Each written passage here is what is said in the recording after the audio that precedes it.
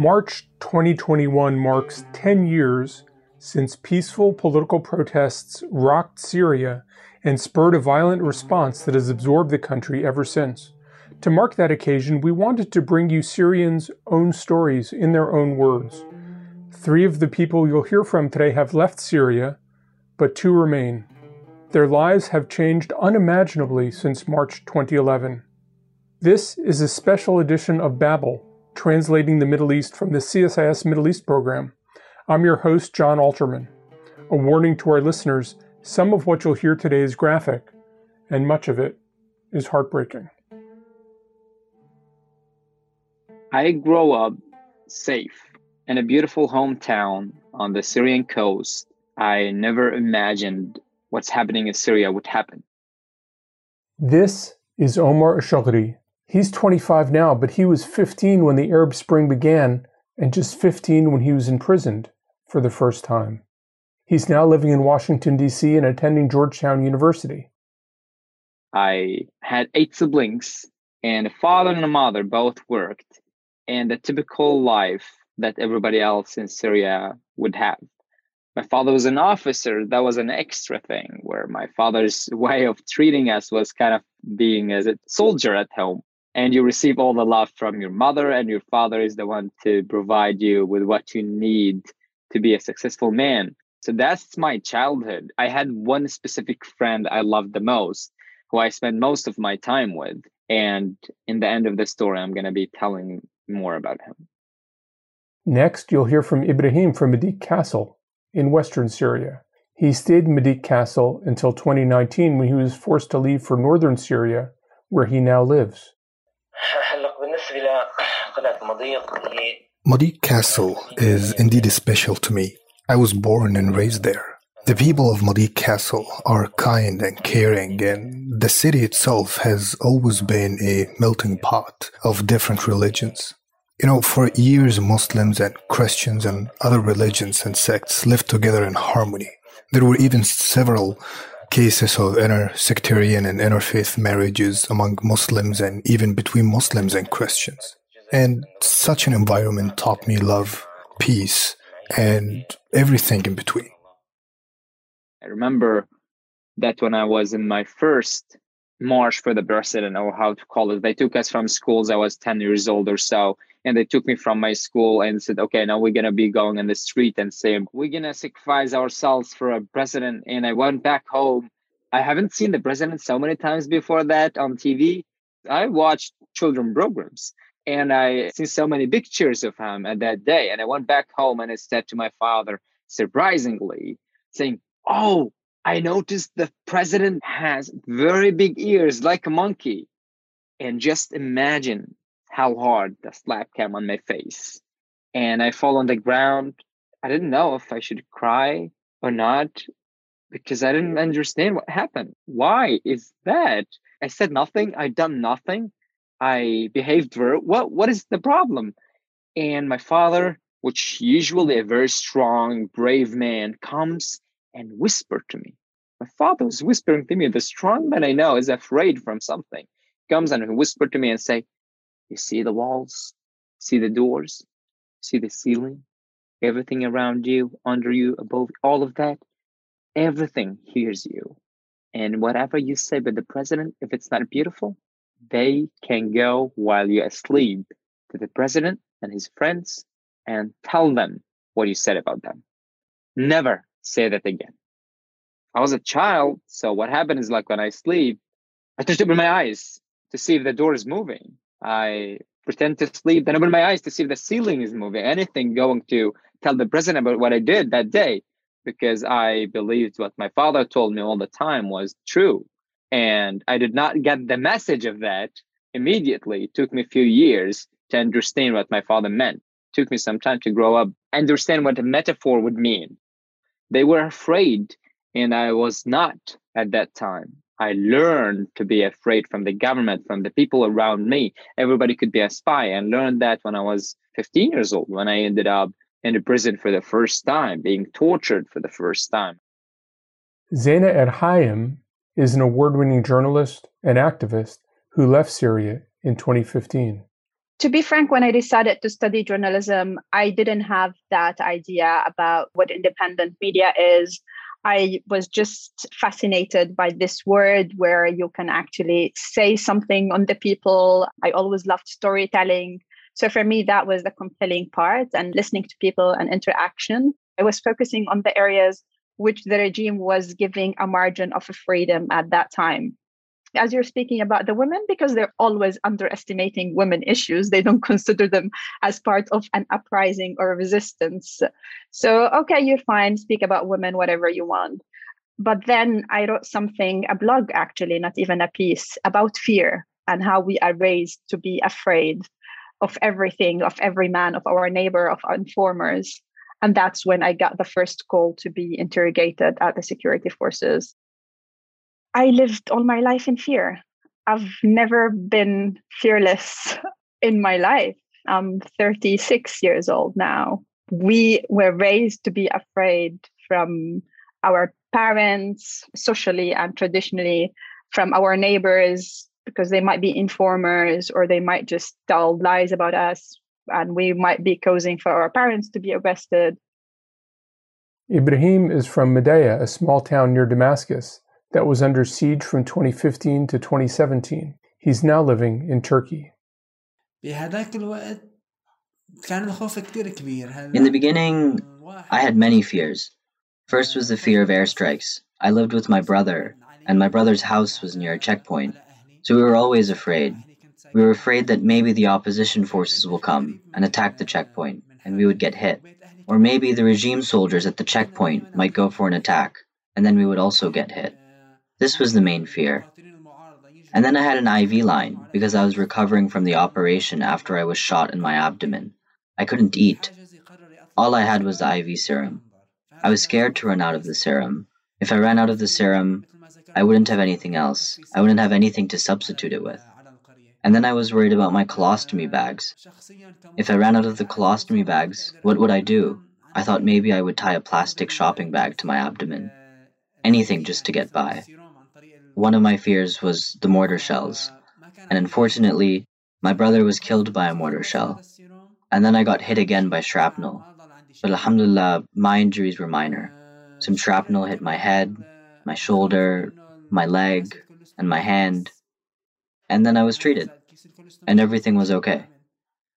And then after I recovered from my operation, I could eat again. But we were always worried about not finding food. Anything we found that was edible, we ate it. There were some people who befriended the checkpoint guards and got food from them, but it was always expensive.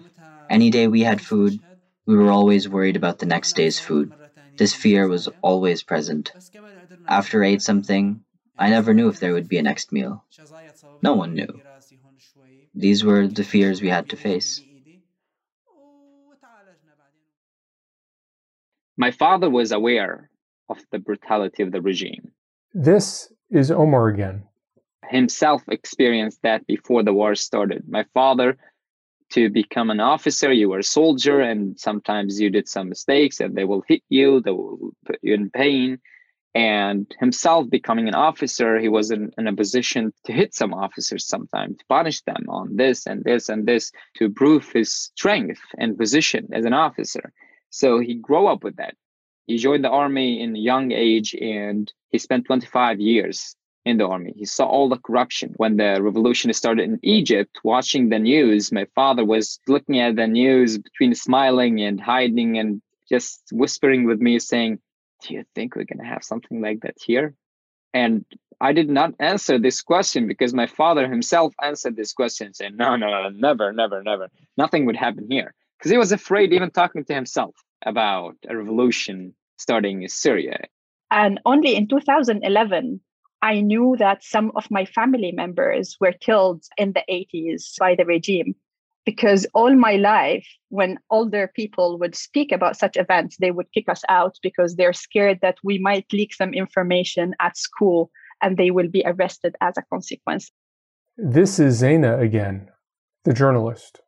So even our own families in news and information, there was a source of fear. So that's, I think, stepping away from that and being able to see things. And certainly studying at university, mixed society, and I was active with the Red Cross and I started volunteering in different issues. I think that widened my horizons. And then I even started participating in international events for youth and civil society. And that also brought me in trouble with the government again. And when it started, first demonstration in my hometown, March 18th, 2011, I told my father, I want to go to demonstration because my father was a person that you need permission from to do whatever you want to do. And I told him, I need to go to demonstration. He said, no. And 5 minutes later, I can hear my father just started his motorcycle. And he said, Omar, come. I sit behind my father and he drives me to the demonstration. And before I jump off the motorcycle, he said, look, kid, 1 million people may die. Hide your face. Don't be stupid. Don't be foolish. Just hide your face and join those people. After the interrogation and arresting my friend, and I was also working for a local website that has a server in the US. So suddenly I found myself accessing all of the blocked websites. And I started reading about what is happening and things that I've never heard of, like Rabi' al-Dimash, Damascus Spring, like opposition figures who are in prison, like human rights defender lawyers who are being interrogated, banned from traveling. So that was my window to the world. And I was so scared. I was deleting all the cookies and all the history after reading this. So it was a combination of being able to access this, reading it, my friend being arrested. So at that point, I realized we do live in a dictatorship. And I found my path in just playing on this margin of a freedom that's related to gender equity. And I stayed on that margin until the uprising started. There was 30, 40,000 people on the street. So hiding your face, is that necessary? I questioned what he said. I jumped off and I joined the demonstration and I saw my father driving away. He did not join the demonstrations. He had a plan, something in his head. And I joined the demonstration and I was jumping with people, dancing, singing about freedom. Did I really understand what freedom meant when I was 15 years old? No. I didn't care. I didn't understand what freedom meant because I felt I never experienced the opposite of freedom. So I didn't know. So I joined the demonstration, but I will understand that a few hours later when I see the guns in my head and they shooting people around. And my friend Ala was dying next to me and I was seeing blood for the first time and people trying to run and they fall on the ground for some reason. There's so many shooting happening around me. And I had this picture. Police are and security services are like my father. They may be tough, but they're not horrible. Then I see them killing people who are innocent, like my friend who I know who he is, next to me dying. That was something wrong going on. Police killing people, the police are bad. Ibrahim from Medea again. After the first protest, the country became divided between several factions. Opponents of the regime, supporters of the regime, and those who stayed in the middle. And in time, such division became deeper, and the pro-regime side started informing on the anti-regime side. The people were torn between those who wanted to raise their voices in support of the protests and those who were determined to silence those voices. Then, as the demonstrations intensified and people got excited by the momentum, more people wanted to join in. The tension started to grow, and then the barricades and the checkpoints started to appear. Here is Ibrahim from Madik Castle again, describing how the regime attacked his hometown. Madik Castle, my city, was attacked by the regime forces 5 times. Twice in 2011, twice in 2012, and one last time in 2019, when we were forced to leave the city. But it was different in the beginning. In the beginning, the regime used to prepare for ground offensive by bombing specific targets in the town. And once they are done with burning down the town and destroying its infrastructure, we would go back to our homes. I remember during the first ground offensive on September 6, 2011, the regime carried out massive detention and looting campaigns for 15 to 20 days. But after that, they withdrew and we returned to our homes. But later on, it became different. They were no longer targeting the specific areas as they used to, but instead they were bombing the entire town in a random way. The fourth attack was the most terrifying. That was on August 27th, 2012, and they burned down dissidents' houses and detained their families.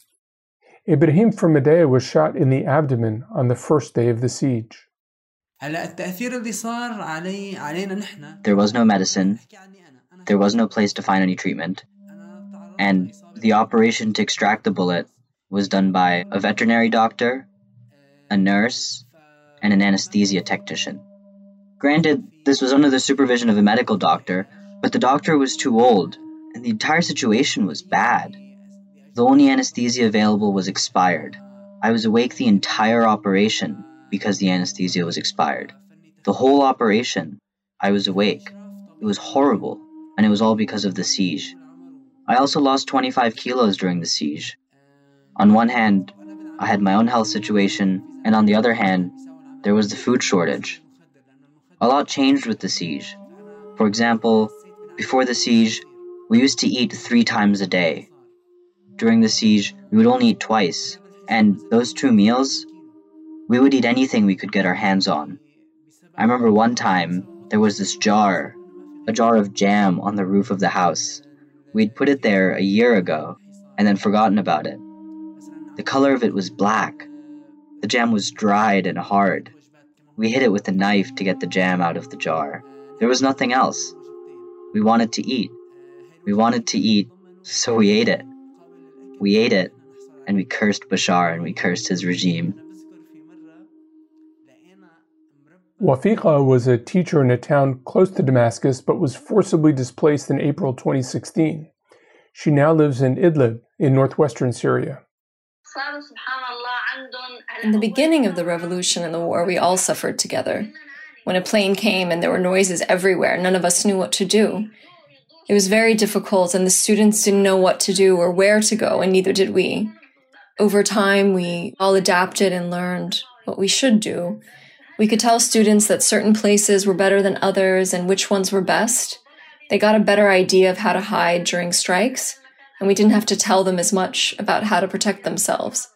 Now they follow the news, and they just stay home if there is a big attack. Last year, when we were in Idlib, there was a big offensive, and my kids Sarah and Yusuf and I didn't know what to do. What can I say? We worry about our kids, of course, but we have thick skin. We're used to it. Of course they're afraid, but you have to tell them not to worry. We used to hide in safe areas. We got used to doing things like that. The children are most terrified of the sound of the airplanes. When they were younger, they didn't know what they were. But now my son Yusuf runs to me and hugs me during attacks, and there he'd feel safe. Here, Omar describes his experiences going to school while being targeted by the regime. One time I was arrested from my classroom. So they attacked the classroom. I'm sitting, we had math lesson, and they attack. And they take me from my seat, they put me in the ground, they torture me in front of my friends, my classmates, and the teacher was hiding in the corner. He didn't want to look at us because he felt ashamed not being able to do anything. On my classmates in the other corner, they between crying and screaming, and other ones are silent to not be targeted by the police, and they just want some blood to come out of me, so they keep the blood on the floor. And they ordered the teacher, this blood on the floor should not be removed or cleaned. And they took me to prison. And I was released later because my father paid money and got me out. And we had a discussion on our way home. It wasn't the first time I was arrested, but it was the first time my father asked me about how they tortured me. First time he asked me details about why they arrested you. Do you think there is a reason why they choose you, right, from the classroom, not your other friends, right? Why you? And what did they do to you in prison?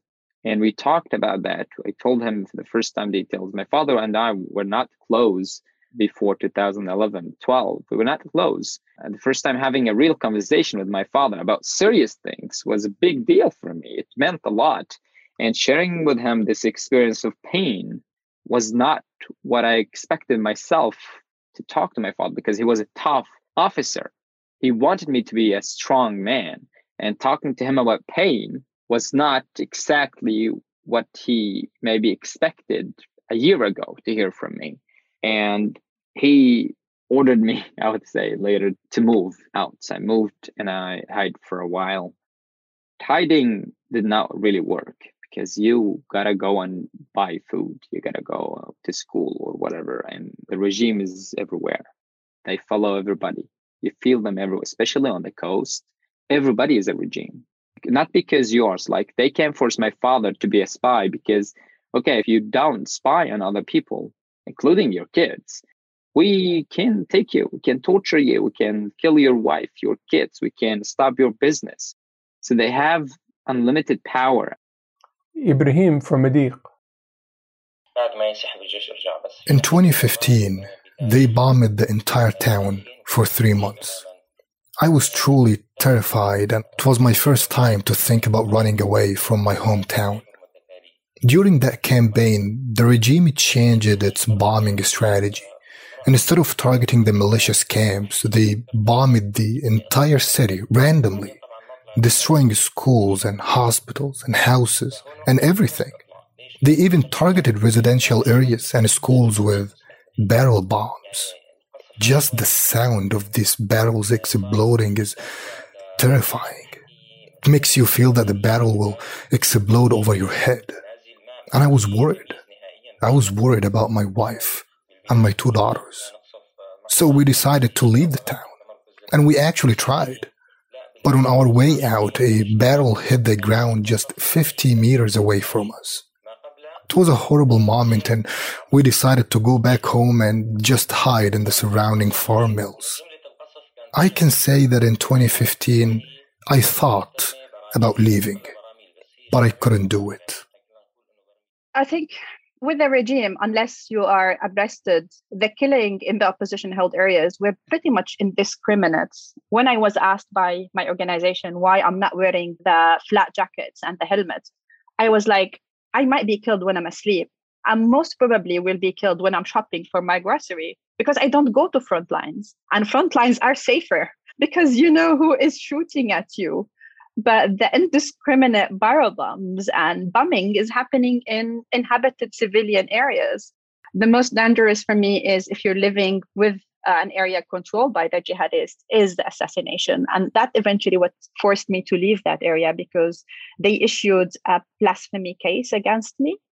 And I was looking behind me, checking my car every single day. And while I was in northern Syria, I was recording my diaries and writings. And I even had a file which is named not to be published because I was too scared to publish what I'm seeing and what I'm documenting. So I recorded that for the history, for the future. When those military winners are going to be sitting on the table writing our own history and our own perspectives, they can be challenged with some facts that are documented by a journalist that has some credibility who did it while living there. I think the most important story to record is a personal story about somebody you loved during this time in prison. I think what should be remembered the most are those important people who did not survive with me in prison. We need to remember them as people, as brothers, sisters, siblings, friends, whatever they were, remembering them as a human, not as numbers, because it's easy to talk about them. 50,000 people died under torture. You don't make them sound like they are human. They're just numbers. Ibrahim from Mediq Castle, who lived through the regime bombing of his town. I want the world to know what happened and why. I want them to know how the international community in the 21st century let a tyrant destroy an entire country, displace 13 million of its people, and destroy its hospitals and schools. What did the international community do? What happened to the ideals of freedom and human rights? Because it's very obvious who's responsible for all of that. But still, no one wants to do anything about it, as if international laws do not apply to the regime in Syria. I just hope that no one anywhere would experience what is happening with us. I really hope that no one will be forced to give up their home, their freedom and dignity while others are watching. I just hope that no one would ever feel that pain.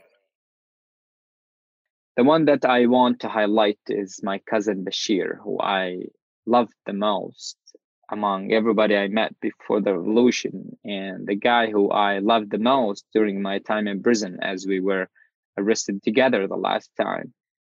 We were arrested together, 4 cousins together, me, Bashir, and his 2 siblings, Rashad and Noor. We ended up in prison, and 4 months later, we lose the first one, Rashad. And then Bashir got sick, and I started carrying Bashir to the bathroom because he could not walk to the bathroom. And you're not talking about a bathroom that you just go to. The way to the bathroom was 35 meters, and you have guards to the right, to the left. They torture you. So carrying somebody to the bathroom wasn't easy because you may die. And every day when you carry somebody to the bathroom, you may die. And you ask yourself, is it worth it to endanger my own life and my cousin's life? Isn't my cousin going to die because he is already sick, and you cannot be sick in prison because you're being tortured and starved for a while? Any sickness you get will break you and you will die. Is it worth the investment? I believed it was. I knew Bashir would die. I had no doubt in that, but I believed if I help Bashir, my humanity will survive. My will to survive will survive. I carried Bashir every day, and when I come back to the room, other prisoners would look at me and with a smile on their face, telling me there is so much hope in the actions you're doing, Omar. They got back, looking at Bashir's eyes. He was always smiling, a smiling man despite the pain. He had so big scar in his back. That was so wide scar. There was maggots. There were the maggots eating in his body, and it was bloody all the time, in pain all the time. But he always had a smile. Bashir always had a smile on his face, not because he was happy or not because he wanted to be smiling. The only thing was because he felt a personal responsibility to his cellmates to give them hope. And he could only deliver this hope through a smile. There was nothing else he could do. People are naked, tortured, bloody everywhere. And you sit in the corner. Everybody is depressed if you look at those prisoners. Everybody is sad, between crying and want to kill themselves because they can't bear this torture anymore. So I wanted to protect him for the smile he got, and because I wanted him, because I didn't want to be alone. I wanted him to be alive, and I fought for him to be alive, for me to survive. Alone, you can't, because if they break your leg, you can't walk.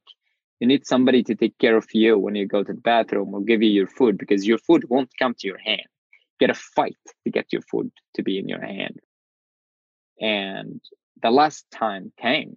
I'm carrying him to the bathroom, and he is in the bathroom, and he is just whispering to me, because we were not allowed to speak to each other in prison. We were not even allowed to whisper, but we whispered when we knew the guard is not listening to us.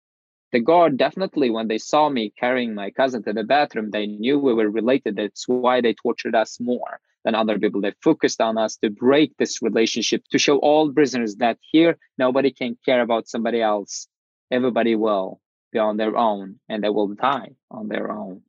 And Bashir is whispering, saying, "Oh, Omar, I can't breathe anymore." And I opened the door, grabbed Bashir, running back with him. And always I had other prisoners around me who cared about me and Bashir. They always walked behind me or in front of me just to give me some protection. So if the guard is hitting me, somebody will jump over my body a little bit so they get the hit. So I rest a little bit. And one of them behind me was knocking my shoulder while I was knocking and say, "Omar, stop, don't walk anymore." And I could not just turn around, but he really turned me around and he said, "Stop walking, look at your cousin in my arm. Look at your cousin, he is dead." And I look at my cousin Bashir, and he is in my arm and he is asleep. And when you don't want to accept something, you don't. I shake my right arm where his head was lying, and I said, "Bashir, wake up." Whispering to him, said, "Bashir, wake up. It's just not time to sleep. It's just not the perfect time for that, because there is a guard torturing us over our heads. You got to wake up. You got to help me carry you, right? And I start to feel Bashir is becoming much heavier to carry, and I can't balance myself anymore. And we fall both on the ground, and I start to hit his face. And I'm getting hit sometimes, then I'm protected from other prisoners, then I'm getting hit again. And I'm seeing the blood coming from my nose on Bashir's face, but I hit him on his face, say, Bashir, wake up. You can't sleep right now. It's very frustrating situations. And I hit him on his face, hit him stronger, and he never woke up. Bashir left. He died, and I become alone in prison on my own. I gotta make it on my own, or I gotta die on my own. Which is the more likely to happen is that I am gonna die on my own. Because if I had little hope, I had it because I had Bashir with me. Bashir left, I had nothing to live for. Because in addition to Rashad, Bashir, and North Dad, they arrested a new cousin, Hassan, who died with us, but he also brought me news that my family was killed in a massacre in my village. What do I have to go out to be free to? If my family was killed, my school was bombed, my childhood friends died, I have nothing outside. I knew more people in prison than what I knew outside of prison. Should I go out? For what? I have nothing. And I start to notice people caring about me. The doctor, who was a prisoner next to me, telling me how to take care of my wounds. The psychologist, a prisoner on the other side of me, telling me how to enjoy the last moments or how to make the best of your time in prison.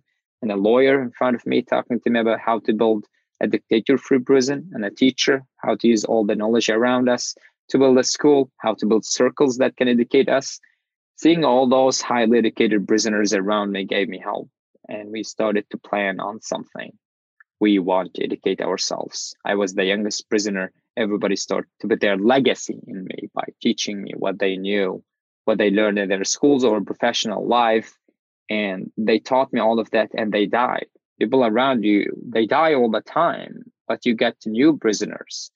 And those new prisoners, we started to get younger prisoners. And all the legacy, all the education I received from the other prisoners, I start to teach those young ones. And we were in prison, we were in pain, but you always want to have fun. You always strive to have a fun moment. I was supposed to be in high school, so we call this circles of whispers, whatever. We call them school. It's a school time, so I will sit and whisper with you about how to take care of wounds. And when I turned 19, we decided this is going to be a university because I am in the age of university. I should be in university. And we started to call it the University of Whispers because we wanted to feel normal, just normal, because we did not have that. We're in pain or in a unique situation of suffer. So we want to have something normal. We didn't want to go back from the torture chamber and sit in our room thinking about the torture. We want to think about something else. So we want to think about our education in these cells, and we call it the University of Whispers. I think I am a naive person. I got surprised so many times in the last 10 years with the first tank coming into the road, seeing the first sniper, losing the first friend under torture, witnessing the first barrel bomb, seeing the fight jets. I was surprised. Could be because of my hopes. It could be because I wouldn't have expected that some people are capable of being such evil with their own people. I know this is cliche or even a bit cheesy, but Syria really is a beautiful country. We all live together, people of different races, different religions, everyone lived together in harmony. Sadly, it was our government that could not deal with the situation properly. Syria was a beautiful country, it was a safe country, and we had good lives. But now it is ruined. People keep saying it is a war. This is not a war.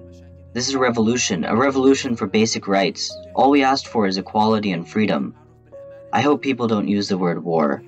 I hope they use the word revolution, because it will remain a revolution. Inshallah.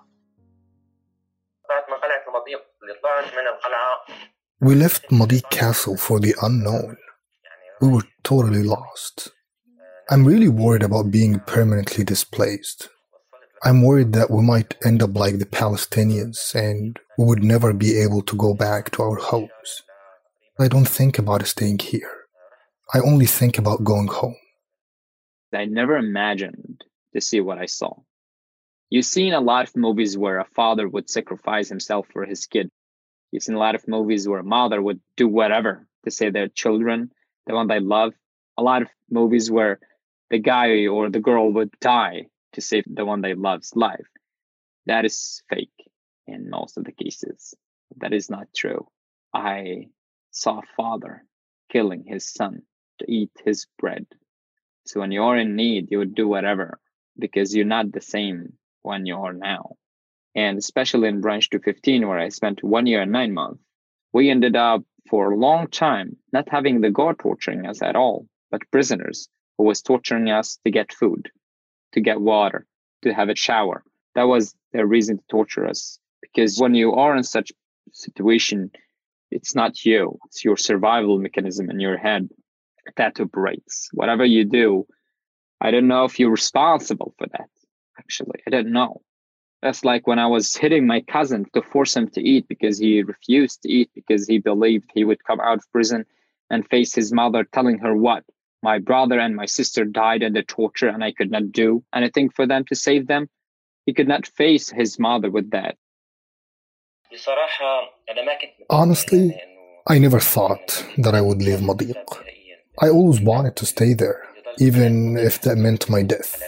And I always had hope that something was going to happen.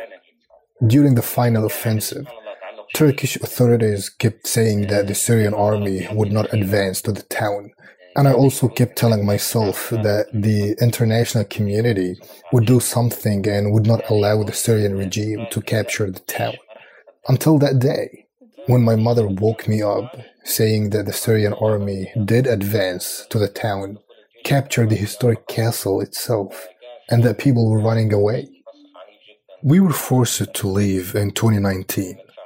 We stayed in Madiq Castle for 4 months under continuous bombing, and we left the city just 4 days before the regime captured it. But the special thing about this operation was the involvement of the Russian air forces. Because the Russians used to target markets, public highways, and other crowded areas, I saw people burning in front of my eyes and I couldn't do anything. They also used concussion bombs. You feel the shock of the bomb, even if you were 2 kilometers away. The truth is, we used to leave it to Allah, because there wasn't much to be done. The area where we used to live wasn't suitable for building shelters or trenches. And I remember one night, I couldn't fall asleep and I kept counting the explosions, and that night there were 460. You can always find your reasons around the bad things you do. You can turn whatever bad you do to something you think good about. In prison, you always find your reasons to justify whatever you're doing. How I see human is different. Someone's muscles won't impress me anymore because I had no muscles and I survived, and big men in prison died in one day. It's a lot about the mentality you build for yourself. That's your survival mechanism. It's not your strength, physical strength. And I don't know what to add about the uniqueness of human beings. We can be what we want to be. Certainly, I lost my belief in so many things and so many organizations. At one point in Damascus, I even volunteered with the UN because I was happy thinking that there is something that can actually bring justice or you can refer to. And as a non-religious person, I needed something to be seen in life. I didn't want to wait for the after death judgment day to get my justice. So I lost my belief in lots of things. Sometimes I wonder, maybe we're not humans. Maybe we're just animals, because how could the international community and the United Nations let that happen to us? Even people in the areas controlled by the regime are living under fear. They cannot raise their voices. Such regimes are the reason why terrorism and ISIS exist. But the whole world betrayed us. They gave up on us. They let us down. Since the eruption of the crisis in 2011 and until we were displaced in 2019, I never wanted to leave the city. It feels like I have left part of my soul there. But I still have hope. I am both hopeful and certain that tyranny will not last, that there will come a day when all these criminals will be tried and punished for what they have done. I am both hopeful and certain that there will come a day when I will be back home in my town. And just thinking about Malik Castle gives me patience and determination. This is Wafika again, the woman who's now teaching in Idlib. Do I still have hope that things will get better? No, not really. Even without war and without shelling, economic conditions are dire. There's no money, and unemployment is terrible. I just hope there is less shelling and airstrikes. The current state of division is a product of tyranny, injustice, and the war in general. But I'm certain that when the Assad regime falls, the war will be over and the division will be healed, and everything will return to normal. I have this picture I took of a mountain in Madaya. I still have the picture, and I always pull it out and look at it. I remember the market. We had a beautiful market, and on Fridays and over the weekend, the market was always busy. I really miss the air, the water, and the fruits that we had. My town was famous for its apples, cherries, peaches. I've been in Turkey since 2016 and I still eat fruits, but they are tasteless. And I drink water, but it isn't like the water in Syria. It's not the same.